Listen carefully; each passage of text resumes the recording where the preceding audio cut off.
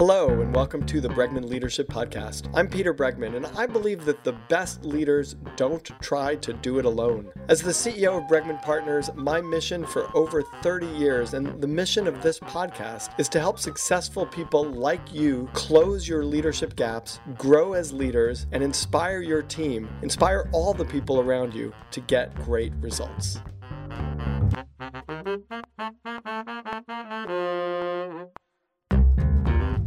So this is a different kind of Bregman Leadership Podcast than we tend to do. Always on the show, we're trying to focus on ways to help you as a leader be effective. Part of that is also taking care of yourself.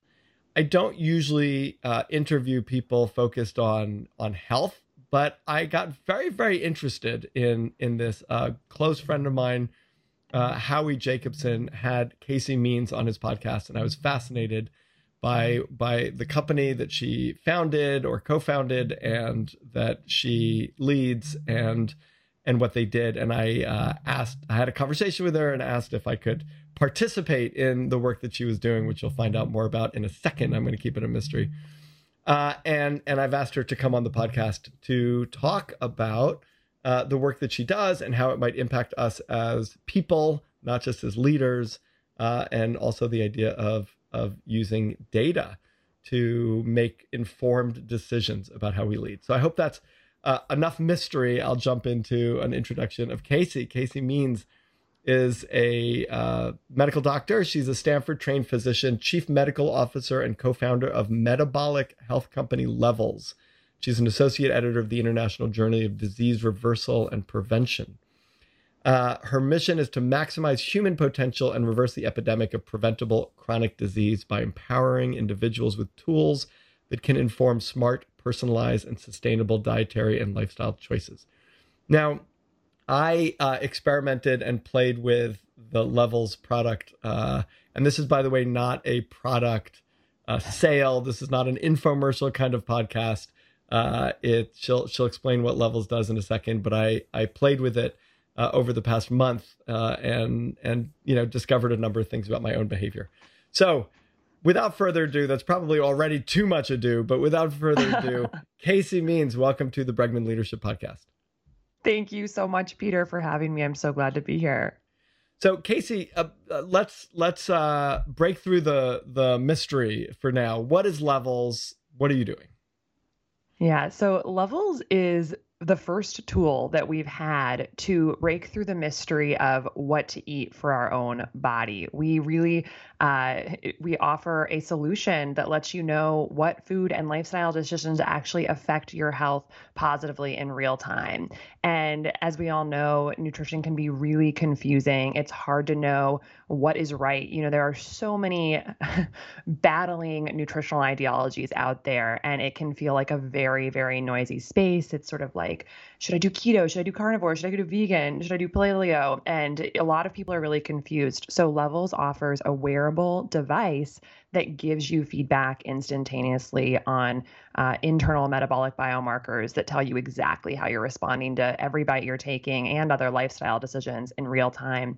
And we do this through a technology called continuous glucose monitoring. So this is the first bio-wearable for consumer use. Bio-wearable meaning that it's like a little lab on your arm. It's testing an internal biomarker, glucose, which is our key metabolic substrate, the key chemical in the body that helps us generate energy from food to process, all aspects of our living and performance. And we can see that 24 hours a day, 7 days a week with this little sensor on our arm, which sends that information of glucose straight to our smartphone so that we can actually use that information to see how we're doing, see how we're responding to choices that we're making, and then make better decisions.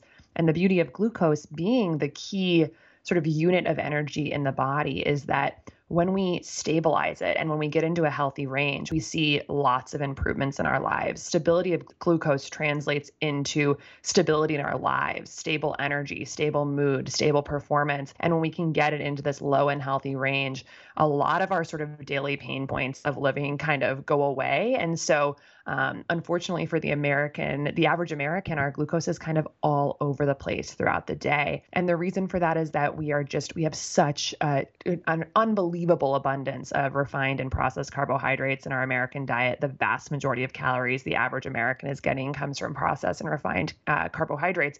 So we're on this glucose roller coaster, and that can really lead to a roller coaster in our performance day to day. So having that biofeedback to understand what's happening with this biomarker, and then be able to use software, which is what Levels creates, to optimize that number, can just be a real game changer. And it's the first tool we've ever had for feedback on nutrition. We've had trackers, the wearables, for almost every other aspect of our general wellness. We have trackers that measure sleep. We have trackers that measure fitness. And we even have trackers that measure stress, heart rate variability monitors. We've never, ever had a wearable for nutrition. So that's the space that we're in. And we not only supply access to these monitors, which traditionally have been very challenging for people to get this technology, this wearable. And then we are first and foremost a software company and a behavior change company that takes this massive raw data stream, hundreds of data points a day of glucose, and turns into something that's actionable, insight oriented, and that can help you really just, get control of this biomarker very quickly. Great. Okay. So I have a ton of questions, but so the basic idea is, like, I had this small round, you're calling it a wearable, but it's really like adheres to my skin. There's a tiny little filament that comes out of it that goes, inside, and now it's monitoring. First of all, I have a very, very important question. For the month that I was wearing it, am I technically a cyborg? I mean, 100%. That's cool. Okay, so I was a cyborg. You are part machine, part human. I'm part machine, part human. That's very cool. I always wanted to be a little bit cyborg. Okay, so I forgot that I didn't forget that I was wearing it. I knew I was wearing it. In fact, when I eventually took it off, I found the impulse to place my phone near it to read was still there, even though I had taken it off. And you said a number of things that were really fascinating. So I just want to unpack some of these. And this all goes to like this idea, and I'm going to keep tying it back to kind of how we show up as people and as leaders, which is how we manage our energy is critically important. If we're exhausted, if we're not eating right, if we're physical bodies, we're not just minds that are like making decisions and making judgment calls and leading people. We're physical bodies, and that and taking care of our physical bodies becomes an important element of what we're doing. So now, there's a million things that you could monitor. You made a case for glucose. What I'm wondering about is, are we missing an important part of the picture with glucose? So, for example, one of the things that I noticed for myself is there are certain things that shot my glucose up, right? For example, eating a banana, my glucose went up to 186. It's the highest my glucose went, for anything that I ate. On the other hand, eating a bowl of high-fat ice cream didn't do much to my glucose. And so is it really healthier for me to eat a bowl of ice cream than it is to eat a banana?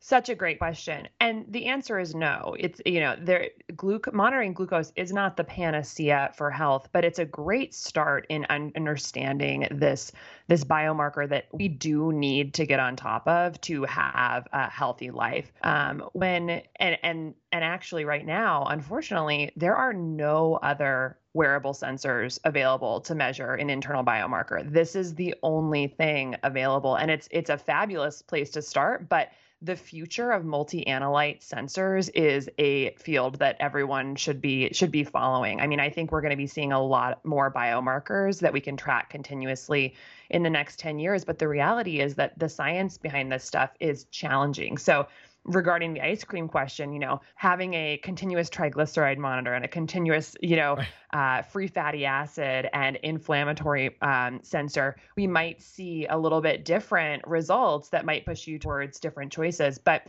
the glucose there is really important to hone in on, because focusing on the banana, I think that's really important for you to know.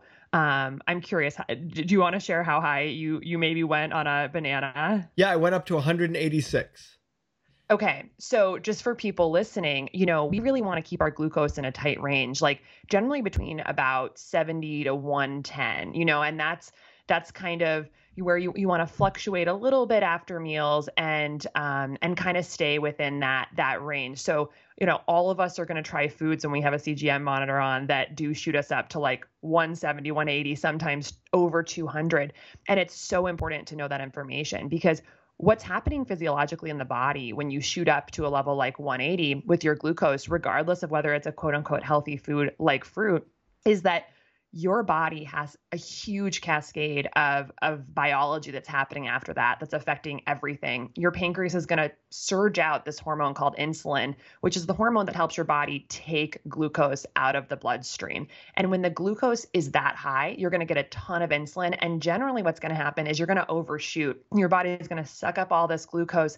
And you actually are probably going to have what's called a reactive hypoglycemia dip, big spike, big dip. And that post-meal dip, because of that big glucose load, that's when we feel moody, jittery, potentially anxious, and really low energy. A lot of people who have that post-meal slump, that's because, or that, that food coma, that's reactive hypoglycemia. So that roller coaster of glucose is leading to a subjective roller coaster experience during the day. So the beauty is there's a lot you can do to kind of level that out. And one thing we know is that when you pair glucose with fat, fiber, or protein and don't have sort of naked carbohydrates, I'd consider fruit really a naked carbohydrate because the macronutrient composition of that food is so skewed in favor of carbs. There's not a lot of protein, fat, or fiber.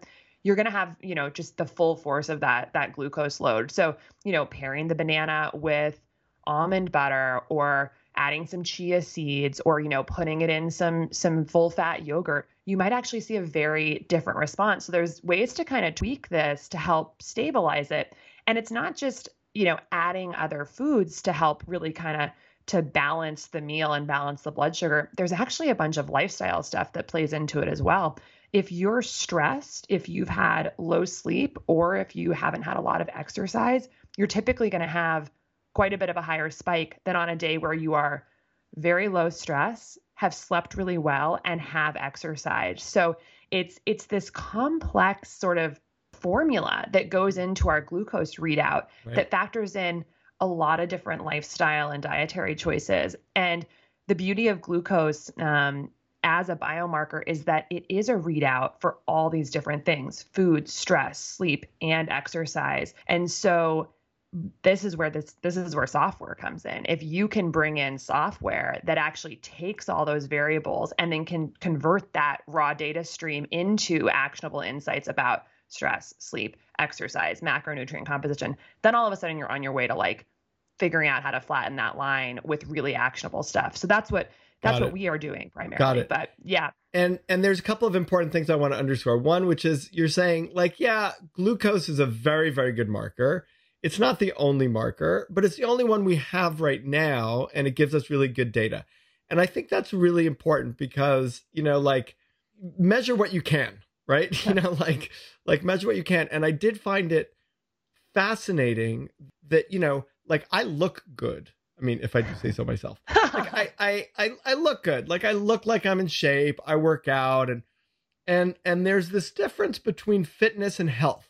And there's a difference between looks and health. And so this was the first time I was able to sort of like measure what's going on besides my heart rate, like, which actually has changed by what I eat. But it's like, it's very interesting to go like, oh, those corn chips, I might feel fine afterwards, actually, but I can see that it's doing something to my body that's not good. And so it was a real shout out to me to measuring what you can't see, because it has an impact that you may not be able to notice, but it's still, there's still stuff going on. Now, in terms of my scores, my metabolic scores, I found two things gave me a bad score, right? A low score, a score that's saying actually three things really. I could eat a super healthy meal, what I considered to be a super healthy meal: quinoa, chili, apples, carrots. I'm looking at one right now, and I got a 3. Like I got a very low score for that. And a low score means that my glucose shot up. And I think what you're saying to me is that looks like it's really healthy, and it may be really healthy, but if you want to manage your glucose, which you're saying there's a number of reasons to do, then I should have added some more fat to it in order to slow the absorption of the sugars into my bloodstream. Yeah, absolutely. That's such an interesting example because overall, it's like that's a beautiful meal with so much nutrient density and a lot of stuff that's going to fuel your body to perform in an excellent way. It's got fiber, it's got protein, it's got phytonutrients, et cetera, et cetera. But, I would look at that meal just having now done CGM for 18 months, continuous glucose monitoring, and I'd say, to me, that says instantly drop the quinoa, replace it with cauliflower rice, which, tastes delicious, and you'd probably have a 10. Like that, a 10 being a zone score, which is, you had a 3, which means a very big spike, probably a sustained elevation. 10 is essentially 0 spike, no glucose response, and totally stable. So you start learning, what are the things that are the thing thwarting the meal essentially. Right. And I think after using this for a number of months, it's very obvious. So now when I go to a restaurant, I see all these beautiful meals and I'm like, oh no, they included one ingredient that's going to tank this meal. Like it'll be a beautiful salad with protein and healthy whole food fats and avocado, but there will be dried cranberries, which are always sweetened, or honey in the salad dressing. And my thought is, now that we know, and you'll see your score below, if we had just omitted that one ingredient or swapped it for a healthier alternative, all of a sudden we've managed our day way better. We're not on the roller coaster. We're stable. And that's important, to know, because sometimes, I think when we think about sort of our personal identity, we're like, oh, I'm this type of person who gets tired in the afternoon. I'm just the type of person who happens to be moody or anxious mid-morning. And it really changes, I think, your sense of personal identity and your sense of agency when you're able to actually cut through some of that and say, no, this was actually just the result of something that I did that I have control over. We never had that information before, Right. And now we do. So we move towards this place of, oh no, this is a subjective conditional state that I'm experiencing because of a choice I made. I know what that choice was. I know how to change it, and now I can improve my life. And that sort of trifecta of linking objective data to a choice to a subjective experience, I think that's the crux of behavior change and optimization. So that's really what we're Right. trying to empower people with. How do Okay. you feel? Yeah. So I want to talk about the behavior change here. I want to just mention the two other things, just very, very briefly, the two other things that raised it. Yes. Which was exercise, which I understand is because it pushes glucose to the, to the extremities, I guess, or it to the muscles, and then it's used by the muscles. But I, like when I look at what my worst scores are, some of them were like cross country skiing. I'm like, seriously? But that's, that's, I guess, because that's for a good reason. I'm guessing. That's correct. So totally different physiology. What's happening is we store about 100 grams of glucose in our liver as stored glucose, which is called glycogen, and in our muscles, we store about 400 grams of glucose. For comparison, we only have about 4 grams total of glucose in our circulation. So we store it in the muscle and the liver, and then when we need it, like cross-country skiing, our body releases stress hormones when we're working out, cortisol and other catecholamine hormones, and it tells your liver to dump it out, deliver it to the muscles, give it energy. So in a sense, that glucose spike is telling you, awesome, you're doing an intense workout. Your body said we need fuel and we're going to use it. And two, the nice thing about that is that you're actually clearing some of the glucose from your body. You're mobilizing it into the bloodstream for use. And what that does is it kind of depletes your overall glucose stores. And the downstream product of that is that when you sort of run out of stored glucose in the body, we have about 2 hours worth of stored glucose in the body. What your body has to do is then convert to fat burning mode. Glucose and fat are the two primary forms of energy in the body. And when your glucose is low and that hormone insulin is low, it lets you burn fat. Insulin is actually a block to fat burning. So this is important because for most people eating a generally normal American diet with, carbs sort of all the time, our insulin and our glucose is always high and we never go into fat burning. What's interesting about that is that then your body is basically rusty at fat burning and you are reliant on glucose, which means 2 or 3 hours after a meal, you start getting really hungry and uncomfortable and hangry, as they say. And that really is a deficit in fat burning. When we are able to actually get into states like you're talking about, like where we're mobilizing the glucose during a workout, getting into a lower glucose state, we flip the switch on fat burning. That's called metabolic flexibility. And that is a superpower, because then you can go, hours, if not days. If you're a good fat burner, you can potentially fast for days and not be uncomfortable. And how do we increase that? How do we increase our ability to burn fat?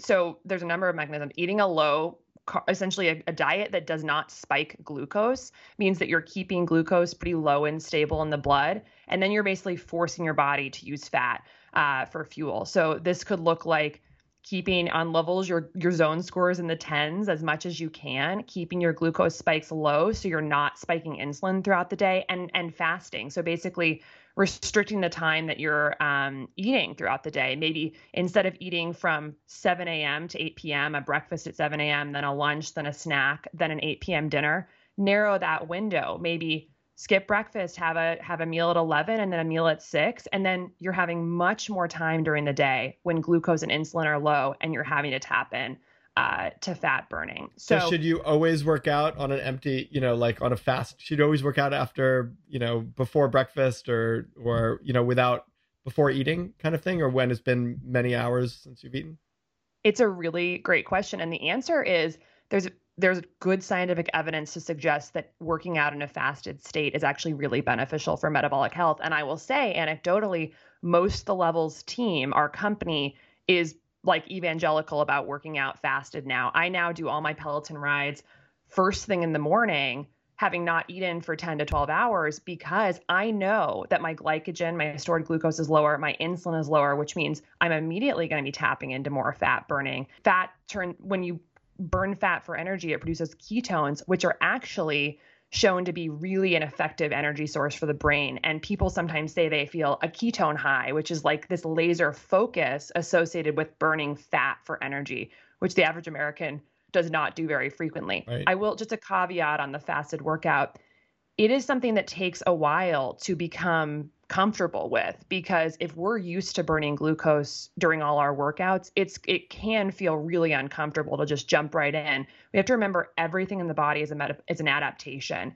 Cellular pathways getting ramped up over time. So you're not going to immediately be able to jump into that. So I would just say ease into it. Maybe start eating before workouts a lower carb snack like avocado or olives, and kind of ease into it, because you don't want to get into a situation where you go out and run 10 miles fasted and you pass out. So right. Just easing into things is really important. So and actually I'll just give you the last thing that raised it in a way that I don't understand, is hot baths. Like when I would take a hot bath, afterwards I would look at my glucose. I was like, wow, like that somehow taking that hot bath just increased my glucose levels in my body. Two things with that. One is that the heat can sometimes affect the sensor. So it may be just sensor error. Oh, I see. And so okay. You can exclude that from your score. And the second thing is that if it's really hot, it may generate a quick stress response. And that stress can actually mobilize glucose in the body. Okay. Yeah. So we have to interpret the data in certain ways. Okay. So now there's two ways of looking at this. One, which my friend Howie was very captivated with, is this idea that, like I always thought we could just give people rules about how to eat, but it's very, very personal. And actually having a monitor shows you exactly what your personal responses are. The other is the behavior change piece, which is having watching my own personal responses changes my behavior. Now, based on what you're saying and based on my experience, I'm leaning less against the everybody has this personal response. And I'm sort of curious about that. Like, I think it's probably true. We all your banana, your response to a banana is probably going to be different than my response to a banana.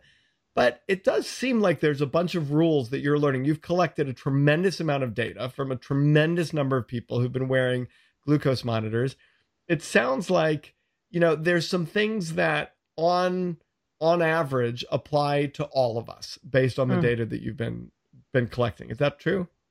I would say there are some sort of universal truths that I think are real. I do think the more we learn about nutrition, the more we actually lean towards what Howie was saying, which is there is really no one size fits all diet for everyone, Mm-hmm. and people do respond very differently to different foods, and a lot of that research comes from the last just couple of years. There was this landmark paper in 2015 out of Israel called Personalized Nutrition by Prediction of Glycemic Responses, which showed that the average healthy person like you and I could eat the exact same meal and have wildly different glucose responses. And again, we want glucose responses to be low and stable for optimal health and for long-term health. And so knowing that is important. But with that, and in that study and other subsequent studies, they've looked at like what are the factors that cause us to have a different response. And one of the huge ones was microbiome composition, how your bacteria in your body actually process those carbohydrates to turn into sugar or other byproducts of bacterial metabolism. So, so that's worth sort of personalizing. But yes, agree. There are certain principles that we all, can benefit from, one of which being like the human body does not need refined carbohydrates or refined sugar to function. Those things I would consider refined sugar, almost like a drug that we can use in moderation if we choose to, but we should be aware of what it's doing to our body. And, you're going to see glucose elevations to refined sugar, and it's pretty much in every processed food. And so, I consider wearables like this to almost be like one of our only forms of recourse or power in the face of a very well-funded, very unregulated food system that can really market whatever they want and put whatever they want in food. And the food we're eating today is virtually unrecognizable from food we were eating 50 years ago. And we're powerless to really understand that. And yet it's controlling our minds and bodies. So to me, it gives us this sense of power and this sense of information in the face of just a very difficult and potentially sort of dangerous food culture. And we know it's dangerous because 74% of Americans are overweight or obese, and 40% of the country has prediabetes or diabetes, almost entirely preventable conditions that lead to, underlie the vast majority of our $3.8 trillion healthcare costs. So to me, having like a little teeny bit of, power in the face of that, when we go into the grocery store and everything's marketed as healthy and yet we're all sick. And I think that to me is just a fabulous advancement. So that brings me to the second piece, which is that the usefulness of immediate feedback for behavior change, right? Which is, something that I've talked about on this podcast a lot, which is, like how we help people change their behavior. And, ideally immediate feedback is fantastic. So here's what my experience was. For the first 3 weeks I had it, I was like watching my glucose go all over the place, but I actually wasn't changing my behavior. Even though I wanted to change my behavior, I wasn't changing my behavior. And then I was like, oh my God, I've got 1 week left with this thing and I'm not taking advantage of it. Like I'm not like, let me see if I really, and it happened that my sister-in-law is in the house who's a physician and she's gone keto, and keto is like kind of high fat, very, very low carb. I don't know all the specifics about it. You probably know a lot more. I'm sure you know a lot more than I do. And so I sort of just started like, eating more nuts and seeds and really cutting out all of the carbs, like for about 4 or 5 days, cutting out 100% of the carbs. I mean, eating tons of vegetables, but eating no fruit, right. Eating no wheat thins, and I saw a dramatic change in my glucose level, and also actually in things like my heart rate. Like it actually was, and so like, I'm curious what you've discovered about feedback and behavior change in this process, and like how data and feedback results or doesn't result in behavior change. And then I also do have this sort of question, which is like, now I'm, like, is it really healthy to eat, like no quinoa and none of that, no bananas, and like, is seeking to keep my glucose really low or stable is probably better than saying than low.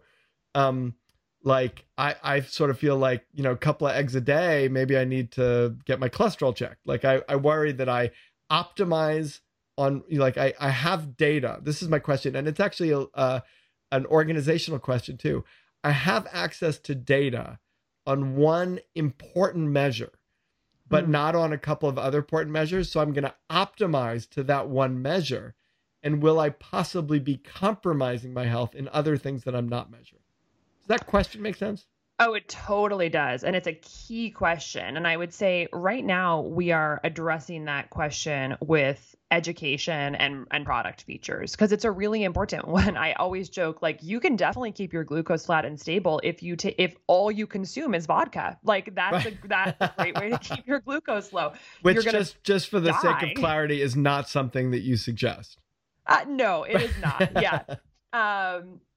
And there's a huge carnivore movement, where people are eating nose to tail meat and their glucose is going to look low and stable. But the question is, are they getting the nutrients they need for the long term? And so because glucose is the only biomarker that we can track right now, we do have to address that question more with education and product features that really build in the nuance of nutrition, because you're totally right. When you orient just around one thing, you could think that you're winning the game by just eliminating lots of things that are healthy.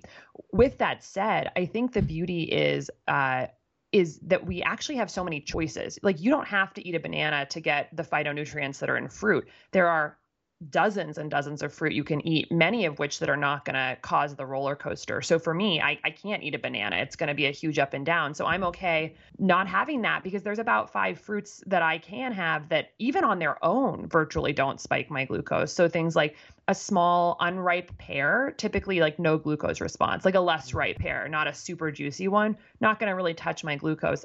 Some blueberries, raspberries, cherries. And then if I add some tahini or almond butter, really going to keep it stable. So it's really about finding alternatives.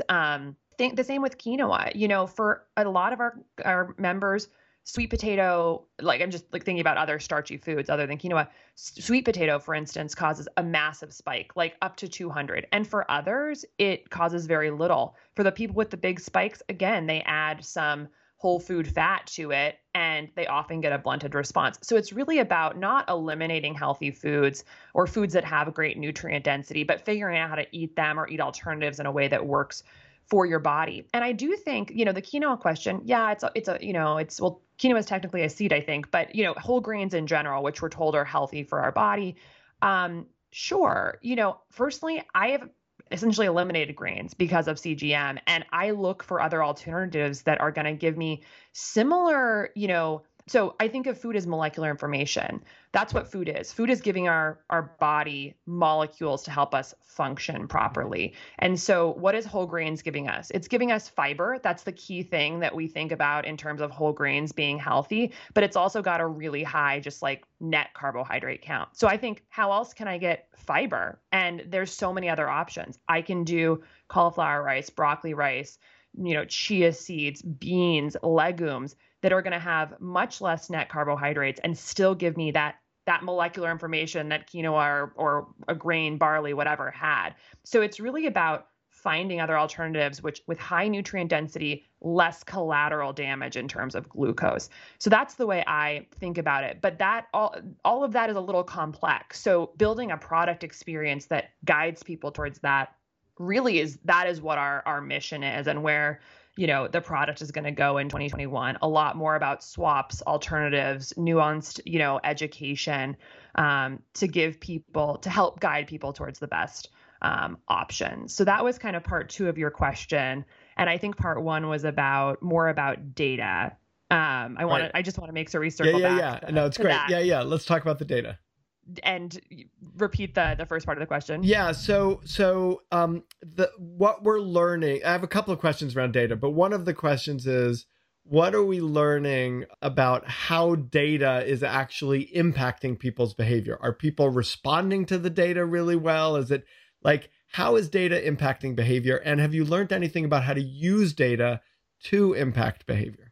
Such a great question. Yeah. So I think that the core premise of digital health sort of solutions And really what we're focused on at Levels, the thesis is that closed loop biofeedback is necessary for behavior change.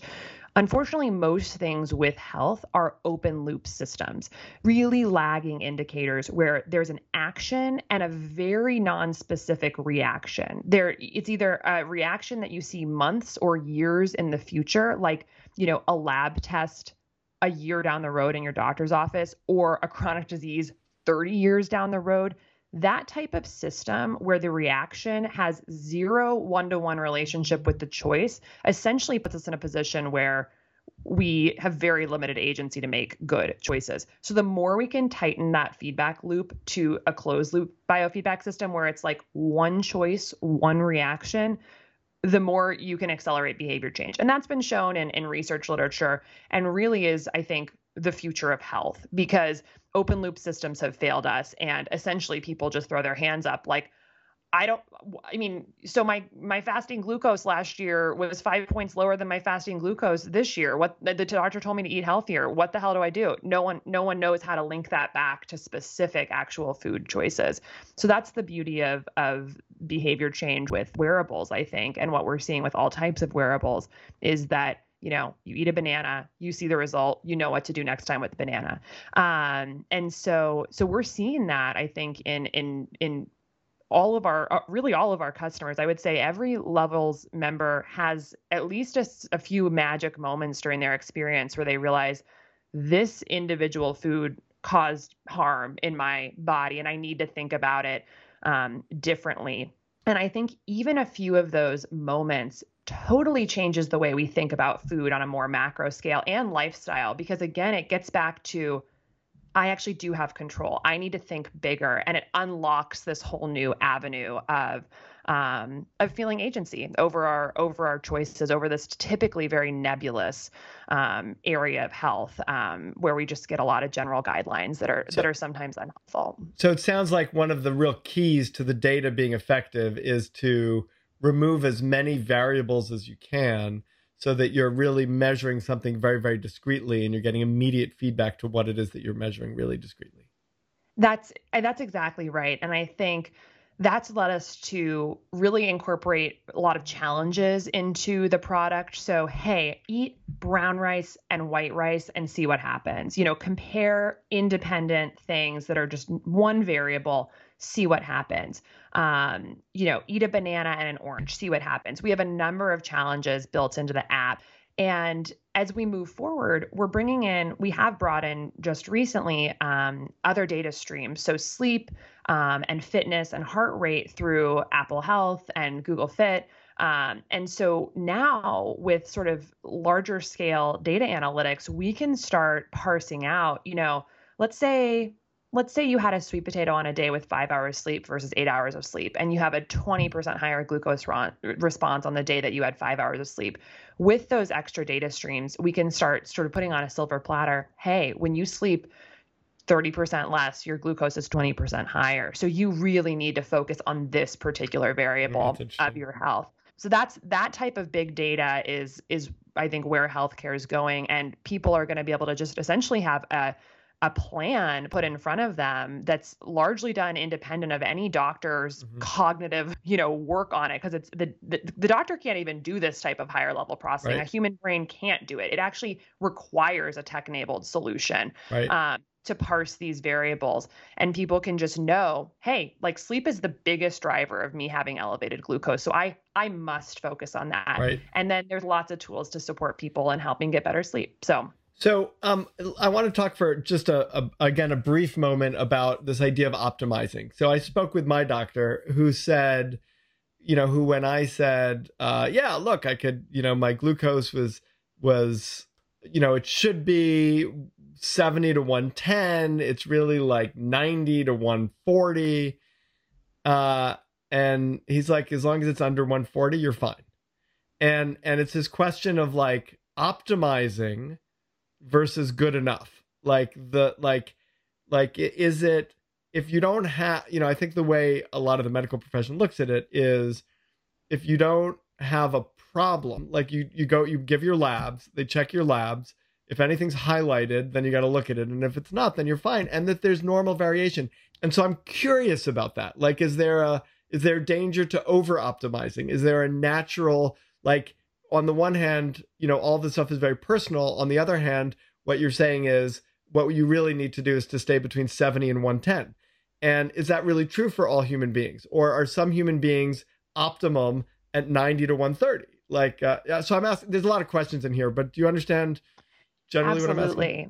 Yeah, no, it's a great point. And the answer is there's not a clear answer to this because we don't have enough information about continuous glucose levels and metabolic biomarkers for the average person to be able to say the perfect glucose range for every person is XYZ. But what I do know is that the idea that staying below 140 is good enough has absolutely abjectly failed in our country. We have the largest epidemic in human history is metabolic disease. It is ravaging our globe, and it is not being addressed effectively by the healthcare system. We have, like I mentioned, 128 million Americans with diabetes or prediabetes. These conditions didn't exist 100 years ago, and now 40% of the country has it. And recent research suggests that 88% of Americans have some element of metabolic dysfunction, even if they haven't reached diagnosed disease of prediabetes or diabetes. The other thing is, so 90 million Americans with prediabetes, 84% don't know they have it. And I think clinical practice really has not caught up with research, because right now, if you walk into the doctor's office and you get your yearly fasting glucose checked, if you're under 100 milligrams per deciliter, your doctor is going to say, stamp of approval, you're normal. You're not pre-diabetic, you're not diabetic, you're normal. But what we actually know from the research is that as fasting glucose rises from 70 to 100, we essentially exponentially increase our risk of heart disease, stroke, diabetes in the future. So being on fasting glucose of 75 and 99 are vastly different. And I'd be petrified, if I were 99, that does not mean your bill of health, you're great. It actually means that there's probably quite a bit of underlying metabolic dysfunction going on, happening. And that's the time to get on top of it and really optimize, because the beauty about metabolism and all cellular sort of biology is that it can move in both directions, the good direction, the bad direction, based on the conditions that are put forward consistently. So, my personal opinion is that, we really need to get on top of these things and optimize early when we have the best opportunity to move in the right direction. Dysregulated blood sugar is associated with every major chronic, well, first of all, 9 of the 10 leading causes of death in the United States, and almost every major chronic illness that we're seeing. So what people might not really know is that, we like to think in modern medicine of like all these diseases that we're dealing with in the US are isolated silos. They're separate conditions. The reality is, with advances in systems and network biology, where we're starting to really understand what the links between diseases are, they're not actually isolated, separate physiology. They're not separate things. A lot of them are actually the trunk of the tree of these diseases is dysfunctional metabolism, problems with the way we process energy, and insulin resistance, which is this process of our insulin being too high in the body because of chronic glucose stimulation. So that's really where we need to address to kind of melt away a lot of these chronic diseases, not just treating each one with separate medications that largely manage symptoms. And, that process of waiting until we develop overt disease, then managing it for the rest of your lifetime with medications that typically just manage symptoms, that is not a system we really want to be a part of. That is just a suboptimal way to practice medicine and live. So we're really trying to be on the front end of that, and hopefully cause people to wake up a little bit and then push the system to kind of demand more from their doctors. Yeah. So I'm curious about how, you're a data-driven company. It's all about collecting data and responding to the data and behavior change based on the data in order to improve outcomes and optimize outcomes. I'm curious about whether this philosophy, this sort of organizing principle that of the product of your company impacts the company itself. Meaning, I'm curious if you use data in terms of how you run the company, if you have clues as to ways of maximizing the impact of immediate feedback in an organization or a leadership setting that allows you to, have more optimum outcomes. And again, like, there's no need for that to have happened, but I'm just sort of curious whether you've been able to bridge the gap between the sort of health approach and the leadership or organizational approach. Such a great question. I think that we are a very sort of academic, techie data focused company for sure. And so, we certainly focus on sort of data to help optimize our processes, our KPIs and our SEO, search engine optimization data, and sort of really a lot of A/B testing and things like that. So in a lot of ways, we're using feedback to help, optimize our processing and be efficient. And, we certainly use data from things we hear from customers to help optimize our product and refine things. I would say the other aspect of sort of glucose monitoring and how we're trying to sort of quote unquote disrupt the way people think about health and nutrition, that sort of contrarian, do things differently, think bigger. That's more the organizing principle of our product that I think reflects on our company, because we have a very unique company culture that really prides itself on examining every standard business practice and not doing it if we think it's not going to really help with the progress of our company. So some examples of that are, we basically by default don't have meetings at the company. We are very much into long form writing, and before scheduling a meeting, you essentially must write a long form document organizing your thoughts and sharing it with people for asynchronous feedback before scheduling a meeting. We are a completely remote company, not because of COVID, because of, we think that it's good for personal life control and flexibility. We also think it's a really great forcing function for effective documentation and communication. And so we're going to be remote always. We're radically transparent. We actually publish almost all of our internal company strategy documents and share them widely. So that's sort of the aspect of what we're doing that I think reflects most on our company, is really sort of running our company differently. And so far it's been extremely, extremely positive. But we certainly use data to help improve our efficiency and processes. But we're also just trying to kind of just shake up the way we think about day-to-day life. And I think one of the byproducts of that is it actually leads to a healthy company culture where people have the ability to be healthy at work and bring their best selves. And a lot of that has to do with as much asynchronous communication as possible. We want to have people have the control in their life that they can bring their best selves to work and do their best work. And so that's been fascinating to be a part of. As my former life as a surgeon, everything's done synchronously. You're in the operating room with a patient, and no matter how you feel or how much sleep you've gotten or whatever. And so this has been a really amazing change of pace. And well, and what I'm hearing you say too is that you've organized the company in such a way that people could figure out what works individually for them and still work collaboratively to achieve, some kind of collective aligned outcome. Exactly, which parallels pretty much what we're doing with nutrition. Levels, right? Yeah, with nutrition, right. Well, this has been such a pleasure. The whole experiment for me has been super, super interesting. It ended too soon for me. I should probably go through another lap of it. Just because it took me so long to learn, to not to learn, but to get my butt in gear to change my own behavior. I understand there's like a 75 or 80,000 person wait list for getting these continuous glucose monitors. Is that right? There is, yes. We're a pre-launch company. We're still in our beta phase, so our wait list is 85,000 now, and we're just working really hard to scale our operations and accommodate all those customers. So if people want to be in touch with you, if they want to learn more about this, where do they go?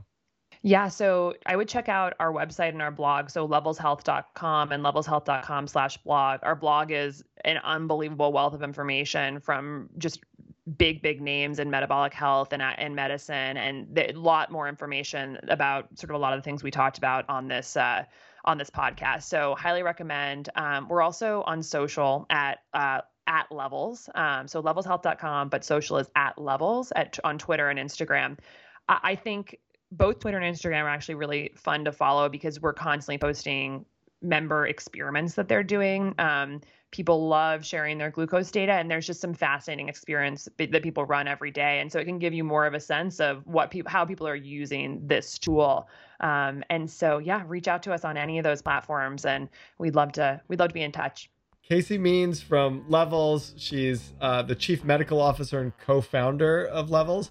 It has been such a treat to have you on the podcast. Thank you so much for joining us. Thanks so much, Peter.